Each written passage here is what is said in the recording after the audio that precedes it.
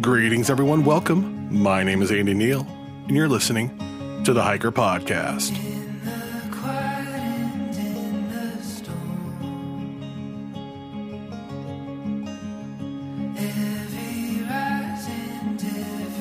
Greetings, everyone. It's Andy here with the Hiker Podcast. I'm super excited for this week's episode. It's been a crazy few weeks, though, here in Southern Oregon.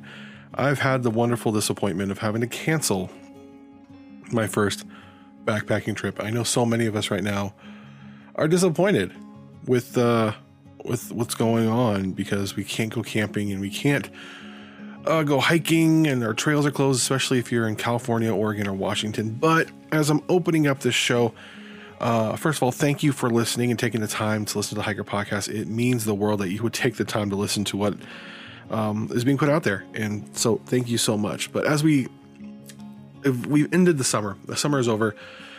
I just want to remind all of us that, it stinks to not be able to go on the outdoors right now. It's not fun to, have to stay in. And so many of us are still dealing with smoke from the wildfires, but there are so many who have lost so much in Detroit, Oregon, or in Phoenix Town, Oregon, and many other places all over the West Coast. And I talked last week about what was going on here in Oregon, especially in Southern Oregon. And I'm just going to open the show up with this. If you would like to help with Southern Oregon fire relief, I would encourage you to go to hikerpodcast.com, where I have a link to the Phoenix Talent Families Fire Relief Fund administered by the Phoenix Talent School District. The towns of Phoenix and Talent, Oregon are under one school district, and those two towns were completely obliterated by the Alameda fire here in Southern Oregon 2 weeks ago now, today. So if you would like to help out, over 2,300 residential structures have been destroyed in Southern Oregon, and over half of the Phoenix Talent School District's families lost their home. This is a great place to give because you have these teachers who have known these kids for years. They know these families. They have direct relationships with them. Many of these teachers have multiple generations go through their classrooms, and it's just a great way to get the funds to where they need to go because there's these relationships already built there. So go to hikerpodcast.com. You can go to our Facebook from there, our Instagram from there, all the different ways you can listen to the Hiker Podcast, including Spotify, Radio Public, Google Podcast, Anchor, Pocket Cast, and of course, Apple Podcasts. Also our sponsors, which are Quantum Energy Squares. They're an affiliate sponsor. I'll be talking more about them in the future. Hike Southern Oregon, which is actually, I say it's a sponsor, but it's a website I created. I put them on there as a sponsor. What do you do? But the sponsor of this show, of course, is Sawyer Products, who bring you everything you need to keep you outdoors. And before we continue on the show, I want to talk with the prodigy himself from Sawyer Products, Tyler, and he's going to be talking a little bit about repellent and keeping insects off you while you're on the trail.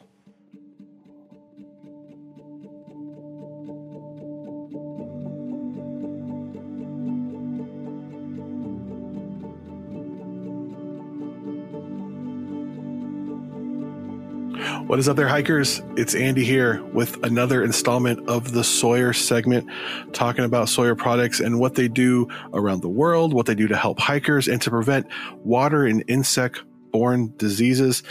And this week I have the man, the myth, the legend, Prodigy. You all know him from his memes on Instagram, talking about Picardian topical repellent. Prodigy, how you doing? I'm doing great, Andy. How are you? Doing good. Thanks for being on. What is Picardian? Why do we need to wear it? Why is it important? Why can't I just go out all frilly-nilly without having anything on into the wilderness? Well, let's start with saying that picaridin is a synthetic replica of the piperin molecule, which is found in the pepper plant. So it's highly effective in helping repel mosquitoes, ticks, flies, and keeping you, your family safe, your gear safe, and you comfortable in the outdoors. So how does this work? What do I do before I go on trail? What do I need to do to keep myself safe using the product? Yeah, so it comes in either picaridin spray or picaridin lotion, and all you have to do is apply it before you head out the door for your trip. You can reapply if you want when you get to trail, and it's effective for up to 12 hours against mosquitoes and ticks. And the spray is effective for up to 12 hours on mosquitoes and ticks, and this lotion is effective for up to 14 hours. So pretty much just apply it before you head out the door and you'll be protected. Now, I was at the Outfitter last week. Shout out to Mountain Provisions in Ashland, Oregon. And they had both. And I'm like, well, which one should I get? And they're both extremely affordable. So I'm like, well, if one's good, two must be better. Do I need to put on both, or will one do? Or what's the difference between the lotion and the spray? Yeah, it's more of a preference, but you definitely probably don't want to use the lotion on your gear per se. So the spray is much better for that. Since it's a topical insect repellent, you can apply it to your skin. And for the lotion, it does last a little longer, but it's also great because if you do decide to go for a swim, it's more effective in keeping its efficiency and efficacy when you're swimming. That was my next question, because I know there's been times where I hike to a falls, I get there, I get in the water, and then I had no mosquito problems going, in, but now I have mosquito problems. So the lotion would be a good alternative if you're planning on getting in the water, getting wet, having to ford a river, I assume. Yeah, it would be much more effective and holding its potency, and you wouldn't have to reapply as quickly as you would the spray. Awesome. So where can I get this stuff? Where can I get the topical and spray online or out in the retail spaces? Yeah, so you can find picaridin spray at your local retailers such as Walmart, REI, Bella's, Bass Pro Shops. You can find it on Amazon. You can find it at your local gear shops, and you can also find it at our website, SawyerSafeTravel.com. I've said it before, I say it again. Sawyer's awesome. Buy their stuff. Follow Prodigy on all the various social media networks, but especially Instagram. You don't want to miss what he's doing. As I kind of alluded to before, you can go to hikerpodcast.com to find out everything, including where to listen, including Apple Podcasts. Best way to help out this show right now, besides, going to our sponsors and buying stuff, is, of course, leave an Apple Podcast review. On Apple Podcast. Apple Podcast is still the king of podcast, though Spotify's creeping up. Leave a written Apple Podcast review, 5 stars. Let us know what you like about the show. And if you do, I will read it on air. And if you are not in the United States, take a screenshot of it and send it to me. I have one from Canada that was sent to me, and I can't find it in my inbox. I'll find it. I'll read it. I know it's there. Someone sent it to me. So thank you so much for doing that. With that, we have, for the first time on the Hiker Podcast, a tiger. Jeff Garmire, many of you have been following his adventures on Instagram on the Colorado Trail, and legend as his trail name is, or also many of you know him as fastest known tiger, set the fastest known time unsupported record for the Colorado Trail. He also holds over 10 other, or has held, I believe 12, fastest known time records known in the hiking community as FKTs in his lifetime. He holds the record for the Triple Crown calendar year. So he has hiked the Triple Crown of hiking. That's the Pacific Crest Trail, the Appalachian Trail, and the Continental Divide Trail within a calendar year. And he did it faster than any other person ever in the world. Like, he's insane, but he is such a great and humble guy. So excited I get to talk to him. He has a book out right now, which I would encourage all of you to go and get his book. We're going to talk about it in the interview. Check it out. Check out Jeff on all the various social media networks. And let's just get into it. Without any further ado, we have the fastest known tiger himself, Jeff Legend Garmire. Call me out, tiger. Call me out, why don't you love? Lift me up higher. This summer, with all the not failed through hiking attempts because of COVID, but the postponed or delayed through hiking attempts on the main 3 trails in the United States. The hiking community was completely enthralled with a tiger out in the world, out in the wild. Many of you know Jeff Garmire, also known as Legend, as the fastest known tiger, but he's also holder of, at one point, 12 fastest known time records. You may have read about him in GQ. He's written a book. He is the current fastest known time holder for the Triple Crown of hiking, and of course is a Triple Crown calendar year achiever. Jeff Garmire is on the show. Jeff, thank you so much for coming on the show. How are you doing today? Good. Thanks for having me. Wow, you sure make me feel and sound a lot cooler than I actually am. So, Jeff, just introduce yourself. Who are you? Where you come from? All the basic stuff hikers would want to know. Yeah, I went on my first thru hike in 2011 on the Pacific Crest Trail, and I just fell in love with the lifestyle. I'd gone to college for 2 years and really was working towards a degree in engineering that I knew I didn't really want. So I made a bold decision to hike the Pacific Crest Trail. So 2 weeks later, I flew to San Diego, got a ride with a friend to the border, and started hiking with a 55-pound external frame pack and no idea what I was doing. I used a stereo-pin for water, and it actually broke at the first water source.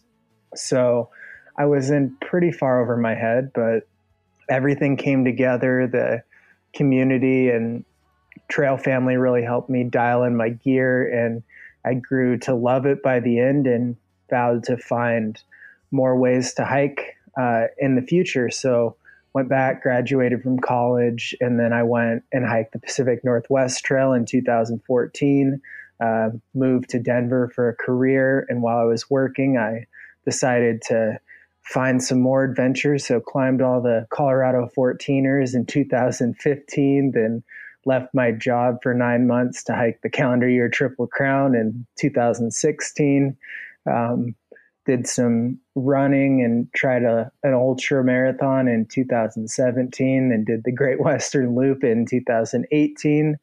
Then fulfilled one of my childhood dreams of working at a ski resort and skiing 100 days a year. So I moved to Tahoe City, and soon to be name changed Squaw Valley Ski Resort, and skied 100 days there over the winter. And then in 2019 set a few more trail records, and then fast forward to 2020, where I thought it would be like my pinnacle year, where I've always wanted to set the FKT, which is the trail record, speed record on the Pacific Crest Trail, since it was my first trail and it just is my favorite trail that I've ever done. I wanted to set the record on it. And then, everything else that I ever do with hiking is kind of gravy, but with COVID and everything, and telling people it's not a great idea to hike, had to put that plan on hold. Worked at a grocery store for a few months, and then came up with the plan to set the record on the Colorado Trail and also try to capture it for some sort of film. So I went out and set the unsupported record on the Colorado Trail just 3 weeks ago, and it feels like I definitely did, because my body is about as sore as it's ever been still. And thank you so much for taking the time to come on here. I know you're still in recovery from your Colorado Trail FKT. So getting into hiking, what was it about the lifestyle that appealed to you rather than being in a corporate or regular day job? You're like, this is something I want to do rather than be in a corporate engineering world. Yeah. So I ended up getting a degree and a job in the finance world, and everything. Like I had, I don't know, usually 40 clients at a time and have to dedicate hours, and the goals were so in flux and things that really hiking, it kind of illustrated what I loved about having one concrete goal, the flexibility of how to achieve it however you want, and just this open period of time where everyone that you interact with is so much less stressed than you meet in the real world, that it felt like you could forge these real connections so much quicker with both nature, the landscape, and just the people around. That I think simplifying life in that way is really, I don't know, makes it so much easier to enjoy. So you grew up in Vancouver, Washington, in the Pacific Northwest. You grew up around the outdoors. Before you got into, through hiking, what was your relationship with the outdoors before that? Yeah, my dad is a really good fisherman, fly fisherman. We actually built my own fly rod together. So there was a lot of fishing, and then we did do some backpacking, but more the style of load up a 60-pound pack and hike in to a lake 3 miles and stay there for 2 nights. So it wasn't quite the style of through hiking, but it was a good introduction to hiking and kind of cooking on a camp stove by a lake or catching crawdads and just enjoying the outdoors and disconnecting. We never had cable TV or anything. So my parents were always big on experiences, whether that was traveling or an outdoor adventure or something like that. So that's where I think that desire to connect with nature comes from. But it did probably give me some false confidence starting the Pacific Crest Trail with that kind of knowledge and like a near 60-pound pack, just thinking that, I've been outdoors a lot. I have a pretty good idea what I'm doing, but turns out that was not even close. So could you for so many people listen to the show, they're new hikers, they're just getting into this world. Can you kind of explain the difference between going, on a 2-day backpacking trip where you basically hike with all the luxuries that you can fit on your pack, and compared to a standard, not necessarily FKT, but a standard through hike? What would be the biggest differences besides the fact that you're out for 4 months instead of 4 days? Yeah, growing up, we would take a spare pair of shoes to wade in the water, a couple pairs of jeans, literally a frying pan to cook over a fire or something. So we carried, and a rubber raft that was like 4 or 5 pounds. So we carried everything. And when it's only 3 miles, you can take like an hour a mile or even more. So time isn't really of the essence. But when you're on a through hike, you really have to cut down your weight, because that's going to be what both holds you back from able to log more miles and propels you forward, in the sense that you need all the gear on your back. So cutting out things like a spare pair of tennis shoes and jeans, especially when they're wet, really aren't the best things to use on a longer hike. It's really about having a purpose that is pretty defined and going to be useful most of the time in a through hike. So kind of how I do it is basically the clothes I wear, usually like long johns or tights, just as that extra layer for my legs, and then insulated jacket, and then rain gear. And then that's sort of it. And then a couple pairs of socks, but you can throw in like sleeping clothes or something too. But it's really like the bare minimum that you need, because when you're out there, obviously like deodorant and smelling great is not going to be the biggest thing, since eventually you just stop smelling yourself. I think that happened to me a few years ago. But I think it's really, you become cognizant of what you're carrying when it's for a long period of time. And that's the biggest difference. When it's short, even when I go on short backpacking trips with my girlfriend, I will carry as much stuff as I can fit in a pack, just because it's short, and you can add to that with like comfort or anything. We've done frozen steaks, packing them in and just having a really good meal. But when you through hike, it's just so much different of a mentality. Like, that's your life now. And it's like, you can't go out for a fancy dinner every night when you're just living your normal life. But when you're on vacation, maybe it's a little bit easier to justify it. That's kind of the difference between through hiking and going overnight hiking. So let's talk a little bit here about the Triple Crown of hiking. You are a Triple Crown hiker, but you also hold the fastest known time for the Triple Crown of hiking. You did it in 1 calendar year. What was it about the calendar year Triple Crown that appealed to you? And you were like, I want to do this and then do it faster than anyone else. Yeah, that's a good question. So when I was hiking the Pacific Crest Trail in 2011, I thought about the possibility of becoming a Triple Crowner someday. And it, and then just walking and thinking about it, it was like, well, I don't know if I'll ever get this much time to hike again. So I wonder if I could do them in the same year. So the two remaining ones, the Continental Divide and the Appalachian Trail. And then it became, well, if I'm going to do two in the same year, might as well see if I could do three in the same year.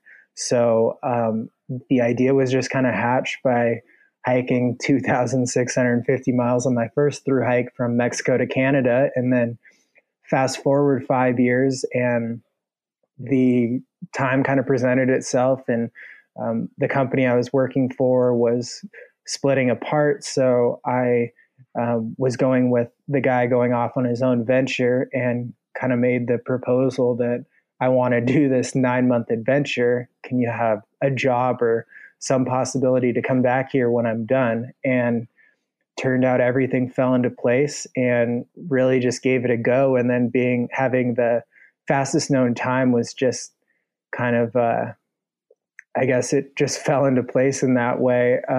It wasn't anything I was aiming for, and just kind of realized it was the fastest one on the site recently. So submitted it in the hopes to maybe give someone a benchmark to shoot for if they go for it. But yeah, it's really one of those things where I think maybe the fastest you could do it is maybe in the 8-month range. And then of course you have up to 12 months. So it's this really tight weather window where I think maybe 10 or 11 people have done it by now, but I bet everyone is pretty sandwiched together in terms of not too much oscillation in how long it's taken them. So you have 12 FKTs. I'm looking on the FKT website right now. What is it about stacking up these fastest known times that appeal to you? You're kind of become known as the fastest known tiger over the last few years. What is it about getting these FKTs that you're like, I'm going to knock these out, or they just kind of happen? Yeah, I think they just kind of happen. I'd say at least half of them just kind of happen. Like the Trans Zion Traverse out and back, I did that to see if my body would hold up for the Great Western Loop. At that time, I didn't really know about the fastest known times website. So I submitted that one about 2 years later. The same kind of applies for the calendar year Triple Crown and Great Western Loop. And then a couple of them, like the Gallatin Crest Trail on there, that was a trail that I heard about and I'd wanted to do all this year. And then I backpacked it with my girlfriend. And then 2 days or 3 days later, I ran the whole thing just to establish a FKT on it, simply because I thought that it was such a beautiful trail just outside Yellowstone that it should probably get a little more attention than Yellowstone. So a lot of them have been like that. And then of course there's the bigger ones like the Long Trail and the Colorado Trail and the Arizona Trail, where really I just wanted a goal that was something I hadn't done before or was going to challenge me in a new way. So for, I guess, through 2018, I had gone really far, like 7,000 or 8,000 miles in a year, but I'd never really done something to see how fast I could do it. So transitioning to kind of explore the depths in that way was a big draw of the FKTs. And then that also applies to the Colorado Trail just a couple weeks ago, where I'd never done something unsupported for nearly 500 miles before. So it was a chance to find or test out a new challenge. So much of the hiking community was kind of enthralled with your story, following you along with Instagram. What was the decision process like to do the Colorado Trail and mindfully go for the fastest known time? What did that process look like? Yeah, I don't know that I am pretty spontaneous in a lot of things. So I wanted to do something to sort of salvage this year, or test myself in some type of way on a pretty notorious FKT, and some thoughts of the John Muir Trail came up, or the Tahoe Rim Trail, but settled on the Colorado Trail, and then unsupported just felt like the right decision in a year with COVID and most trail organizations telling people to not resupply in towns and be mindful of the smaller, more, especially sometimes older communities that live in these places with tougher access to healthcare. And it just felt like the right way to attempt a trail like that. So I thought, this is a new type of challenge. I can really try something I've never done before and make something out of a year where, I've kind of been sitting, waiting to see what I could plan for the future. So it came about really quickly. I was narrowed down to 3 or 4 options, and then Colorado just fell into place. And having lived there from 2014 for like 4 years, I just knew quite a bit about the trail and the landscape. So it felt like it was going to be the easiest to plan too. So as we're all watching along on your journey on Instagram, everybody's rooting for you, but you're getting 2, 3, maybe 4 hours of sleep a night. You're hiking at night, hiking in the dark. What kept you going? As I'm watching you go, I'm like, wow, I don't know if I would be that motivated to push myself that hard, to put my body through that. What is it about this last particular fastest known time through hike? What was it about that experience that kept you going? That's a really good question. Maybe I'm just really stubborn. When I think about some of the harder times, I just zeroed in on focusing so much on how I was doing right at that moment, and not really thinking about how much there was to go, or maybe how little I'd covered up to that point, that I knew I, really wanted to be successful. So I just wanted to see how far I could push my body. And this being something unsupported that I'd never done like this before, it was the chance to be successful at something totally new that kind of drove me. And maybe it looks the same on paper to a lot of people, but basically it was almost double the longest I'd gone unsupported before. So in my mind, that was just something cool to prove to myself out there. So it really was. I wrote a post the other day about how really when you go out on these FKTs, it's some part physical and some part mental until you hit the start line, and until you enter into the FKT, then it's all mental. Like your physical preparations and everything are kind of set. And then you just have to mentally decide how you're going to push your body physically. So yeah, it was just this big 9.5 day trip inside my own mind of deciding that I wanted to push towards the end. What kept you going during that hike? What was it that got you up at 2 a.m. to go and hike? Yeah, I think I just had decided that's what I was going to do for like the better part of 10 days. And so I was prepared to do that. I knew that it would hurt. I knew I would be tired, but I also knew that getting to that point where you're questioning if you're going to be able to make it to the end physically, that's also a pretty magical moment where you realize that you have a lot more left in the tank and in your body physically than your mind wants you to believe sometimes. So on this particular through hike, you had a film crew follow you. What did the decision process look like to have the film crew come along with you on this journey? But also, I know they had to keep their distance. What was that like while you were hiking, knowing that people are watching you and you may not even be able to see them? Yeah, it was weird for about one day. And then I was so immersed in my own adventure that it was really secondary. I'd say like Kennebec Pass, I noticed they were there. But after that, it just became something that they were doing their thing and I was doing mine. And kind of the decision came about where we'd worked on some projects earlier that we'll see where they end up, and came into contact with some people that do some filming and stuff. And so we had the connections, and all those people are pretty much out of work because Hollywood's shut down for the most part for about, I don't know, probably the next year.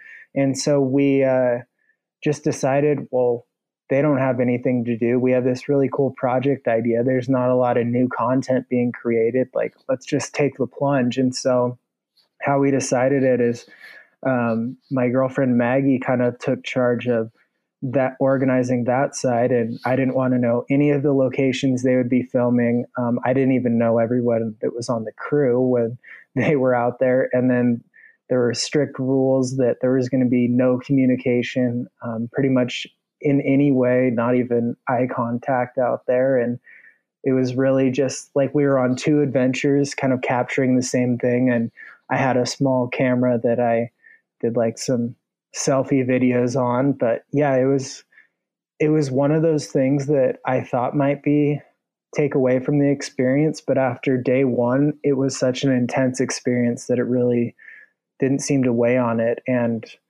I would say the only time is when I was using the bathroom, I would wonder if the crew was around or something getting captured in a strange environment.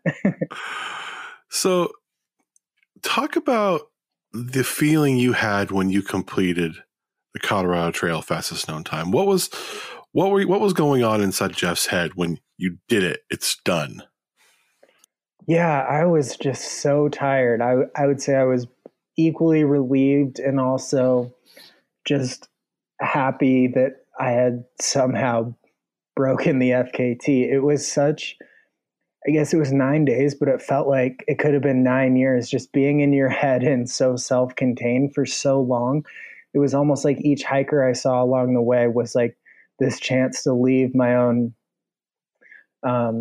not prison, but just like where I was spending my time in my own mind.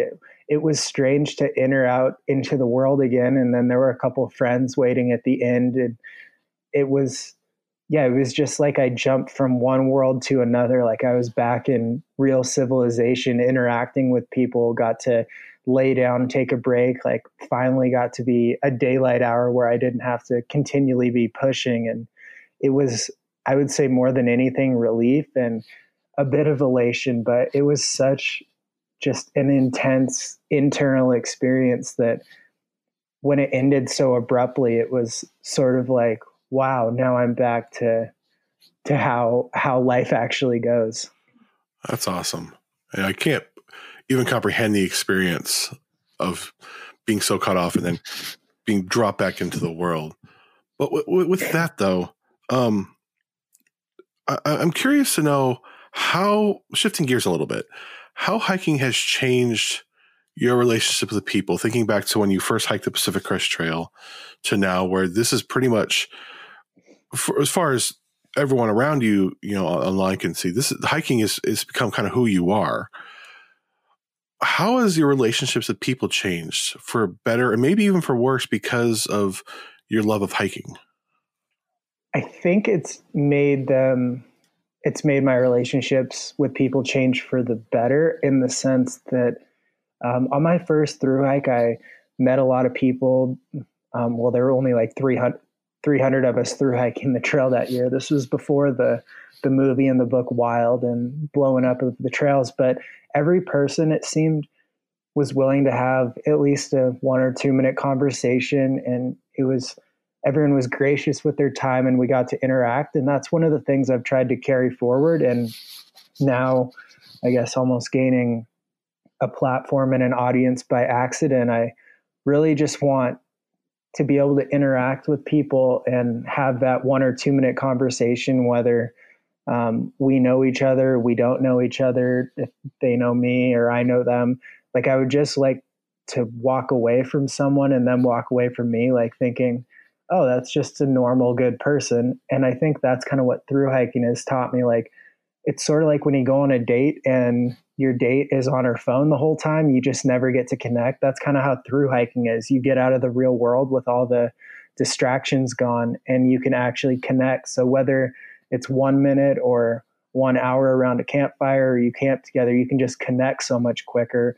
I think that's what I've tried to carry forward in the world, is just like be present when you're talking to someone, when you're walking to get the mail, or just using the moments that you have interacting with someone to actually connect instead of being distracted by all the easy ways to distract yourself these days. So you talk about life before Wild and the book and the movie came out, and how through hiking was so different then as it is now. I know the PTCA said, even now the PCTA says the biggest driver to people on the trail is no longer the movie and the book Wild, but it's YouTube. Yeah. So the culture of through hiking and hiking in general has changed quite a bit, for better and for worse. What are some things about the way the hiking community is now that you just love and cherish? And what are some ways that we can, as a community, improve? Yeah, I think it's great to inspire people to get outdoors. And I think from that comes this better funding and organization and ways to create new trails and places for people to get outdoors and enjoy. So I think from YouTube and Instagram and all that, that's been a benefit, and just more people enjoying the outdoors and hiking. I think it really adds to enjoyment and connection and even health reasons. And it's just, I think connecting to nature and hiking is a wonderful activity. But I think the things that we can do and have been inhibited by YouTube and social media is like this desire to capture every step of the trail. And as everyone says, like, a picture, you can take all these pictures, but it's better in real life. I think it's great to capture it and show a picture or two a day on Instagram or talk on YouTube. But I think that when hikers are out there, you should focus on keeping some of those experiences and the things you see and the experiences for yourself, because it'll never be as good when you showcase it. Maybe let someone in behind the curtain a little bit, but keep some of that for yourself. We don't need to share every step of the way. And that also takes away from your experience if you're looking at the world through the camera on your phone versus just putting that phone away and really immersing yourself in it. So I think just being cognizant of what's around you versus trying to capture what's around you. And yeah, I think the biggest thing in the last 10 years of through hiking has been that shift where I probably had a Facebook back when I through hiked, but I didn't post anything on it. My phone might have had 3G, but I didn't depend on it for anything. It was sort of like I had a half-mile paper maps that I navigated. I had a compass. It was a high snow year, so we had to figure out where the route went through the snow just with map and compass. So it was such an experience where we were out there sort of on an island hiking through this trail and enjoying it as a trail family without this continual connection to the outside world and showcasing what we were seeing to others. So just a different way to do things back then. And I've been just as much a part of trying to capture things and show the world what it's like too. But sometimes it's nice just to put the phone away and walk and listen to nature and not really worry about explaining what you're experiencing to everybody else. That's such good advice, because I think so many times you get on the trail and you want to get that capture, you want to get that Instagram pic, you want to get that good footage, but then you have to ask yourself, why am I out here? What am I doing out here? And sometimes you just got to turn it off, which I think is so important for so many of us. Just be willing to turn it off and just have that experience. And maybe you don't need to share it with everybody. Shifting gears again, this year, along with COVID, 2020 for hikers has been tough, especially if you're on the West Coast, anywhere near the Pacific Crest Trail, because of the wildfires. I had a section hike of the PCT planned this last week. I had to cancel because of the wildfires, of course, and in my community, as I talked about last week, has been devastated. I know you've had your own life impacted by these fires. Talk a little bit about what's been going on with you being from the Pacific Northwest and these wildfires. Yeah, my family for the past 20 years has had a cabin kind of by, well, it's right next to Elkhorn Golf Course, which is by about 30 minutes from Detroit Lake, where the Beachy Creek fire raged, and it actually had like once in 100-year strength winds blow through the canyon, and overnight exploded, kind of just blew up the whole thing, and our family cabin burned to the ground. And actually just heard our immediate neighbor did not make it out either. So it was just wild and then another neighbor survived. He was in a USA Today article, survived by staying under the bridge right below our cabin and made it out and actually got a picture of our cabin burning. So it really just, I would put it like seeing the fires for like Paradise, California, and some of the big fires over the last probably 5 or so years that have just been huge. It really puts in perspective when it actually touches your life in a real way, that all those fires touch someone's life in a real way. And it makes you understand a little bit more. I think we're so overwhelmed with news that, you know, we can conceptualize but not truly relate to, that when you have this relatability, you get to actually feel compassion for everybody because you know what they went through. I mean, it was our cabin, but so it wasn't our permanent residence, and the possessions we lost, and the place and the trees and everything burning, and it'll never be the same, but it wasn't my parents' permanent residence or anything. So in that sense, we're lucky, but so many people, especially down by where you are, lost pretty much everything. I had 2 aunts and uncles that live in Shady Cove area actually have to evacuate as well. So yeah, it's just been wild. And as a hiker, I know something I've been very cognizant of lately. How do you do your part in helping bring awareness? I mean, not to sound like Smokey Bear here, but help prevent forest fires with what you do, being on the trail and just being an outdoor advocate. Yeah, I think it really comes from growing up doing those 3-mile hikes with really heavy gear and cooking over a fire. As my mom would make us take the pan to the lake and get water for as many trips as when we poured it on the fire, it wouldn't smoke anymore. And while that might be a little overboard, a few times actually when camping with people, especially out west, when there is a fire, I've kind of just always have that, I guess, trepidation in the back of my mind. Like, well, if we don't have enough water to douse the fire, put it out, like maybe we shouldn't do it. So I don't know that I've changed lives or anything like that, but just really growing up with that healthy sense of, you know, it could flare up at any moment. Actually, a story, when I was hiking the Great Western Loop, I was near Priest Lake, and I was up on this ridge where really no one hikes other than the Pacific Northwest Trail people.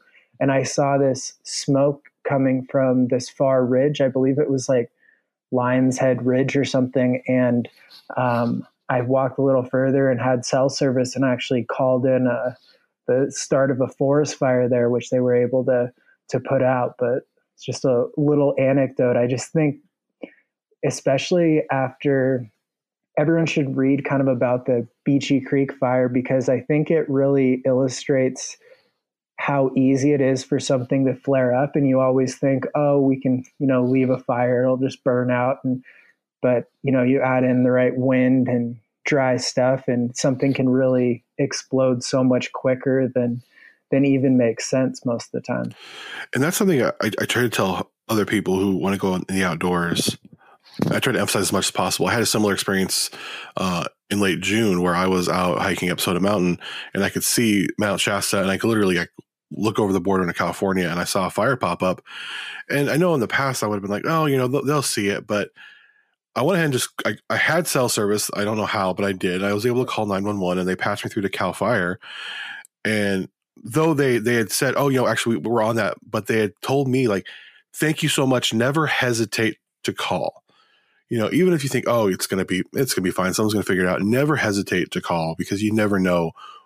Winds might be in the right way. They might be just dry enough, and it could destroy a place like, you know, Paradise or Detroit, Oregon, or, Phoenix and Talent. You don't want to have that. So as hikers, it's our responsibility to be sometimes the eyes and ears of the Forest Service as we're out on those trails. I think, I want to reiterate that. I think that's so good. Yeah. If you, see something, it never hurts to call, because that's why there are all those services. And, the best thing they can tell you is, oh yeah, we're already aware and we're headed out there. And, if they're not, you made the right decision either way. So I think that it's never like you called in and they're like, oh, don't waste our time calling. They were like, thank you so much for calling, even though we already had it covered. I think that's just so important for people to consider, is that, that took you maybe a minute and it could have saved a lot more. Mm-hmm. Exactly. So your name online, you have your trail name Legend. We'll talk about the origins of that, but you've been known lately as the fastest known tiger, and you've really pushed into that identity with your wardrobe and everything.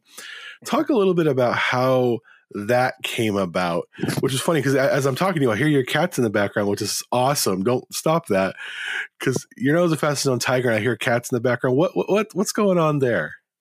Wow, you're making me sound like just a tiger king that has like a herd of cats running around all the time. But this cat is very vocal, so yeah, you'll probably hear him again.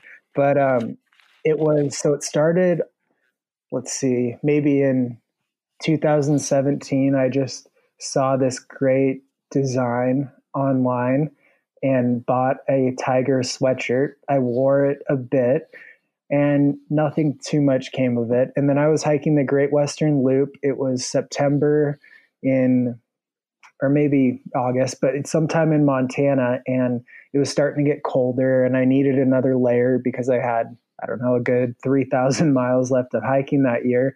So I jumped on Amazon and was browsing technical sweatshirts with animal print on them, because I thought I like making people laugh, and I thought that would be funny.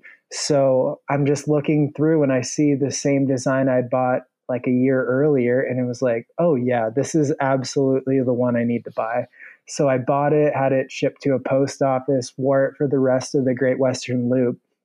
And then it evolved over the next few months.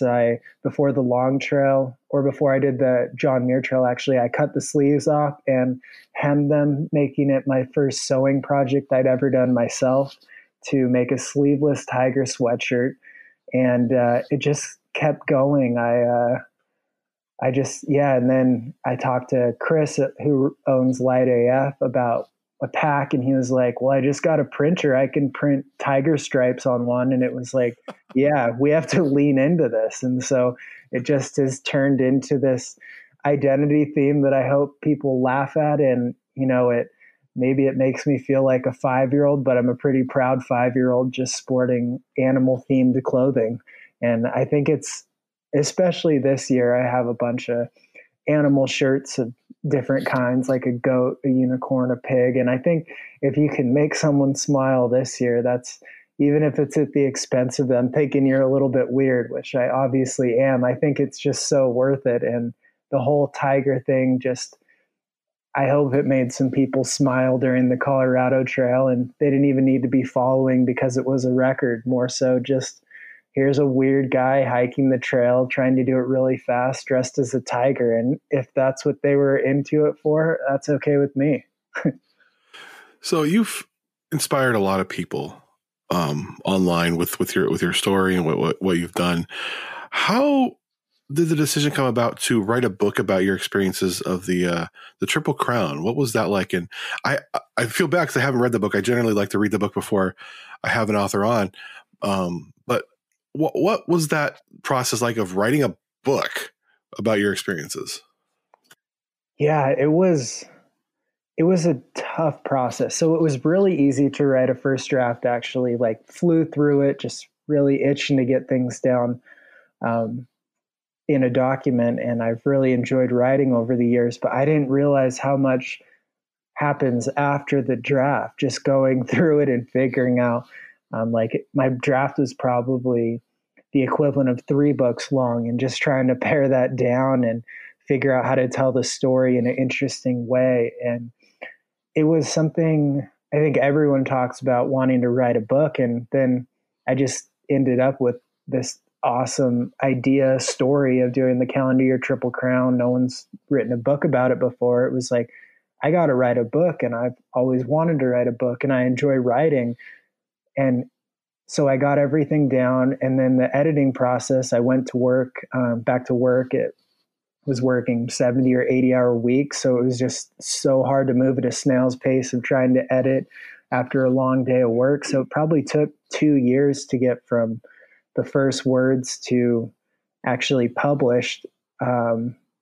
But yeah, I guess it was, the inspiration was just to share a story. And I like showing, when I've written articles and other things and done podcasts, I like showing that it's not like, I think you read about people, or like even thinking the Olympics, like Usain Bolt, it's like, oh, he ran 9.5 seconds for 100 meters. But it's like, well, what went into it for him to do that? And it's like, oh, this guy did the calendar year Triple Crown. And it's like, well, he made these stupid decisions. These things were lucky, and this was really hard. And I like just illustrating the story that goes into something like that, and saying like, it's not just, I did the calendar year Triple Crown and I'm really tough. It's like, yeah, I had some moments where I broke down and was really frustrated and stuff too. I think that's where things get interesting, is showing the actual emotions and parts and trials and tribulations that go into an epic sounding adventure.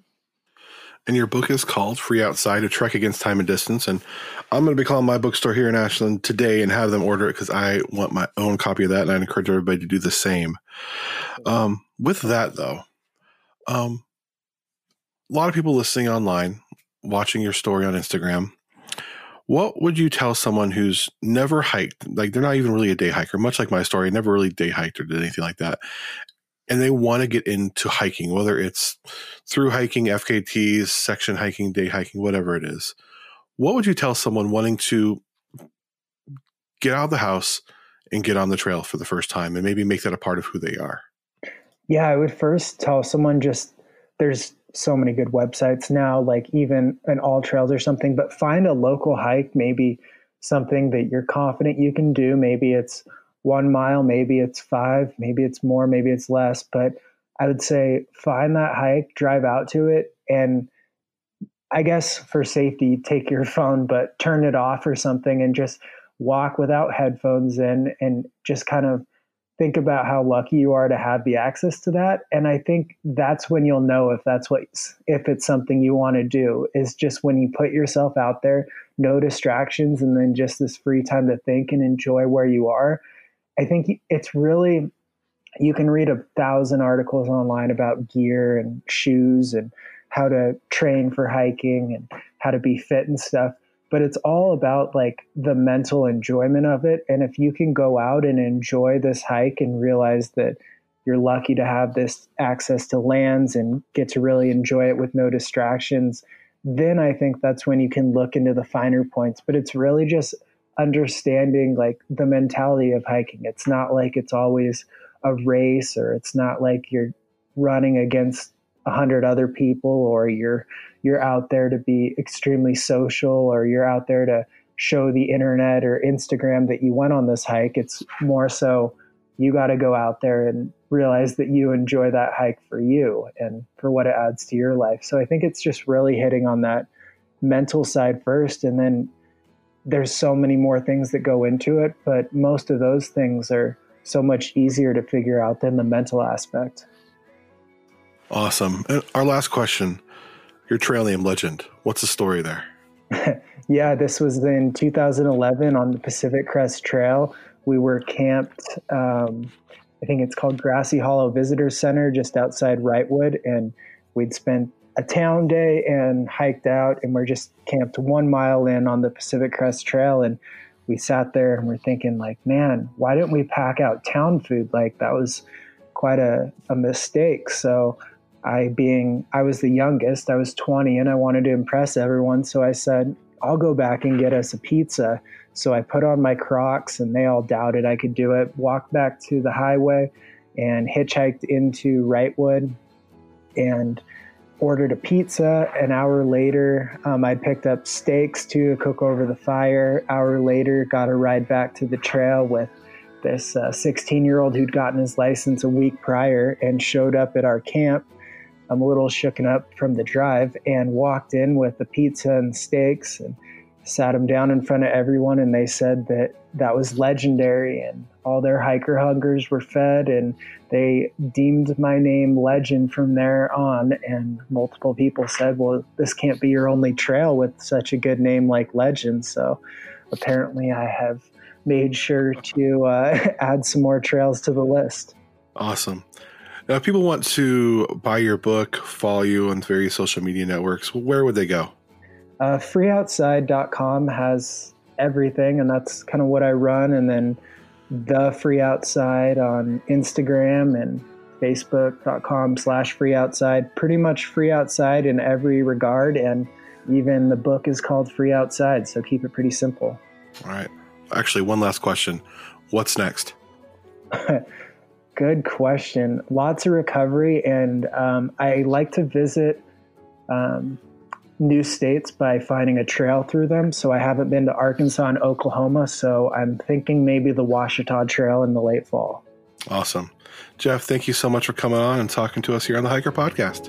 Yeah, thanks for having me. It was fun.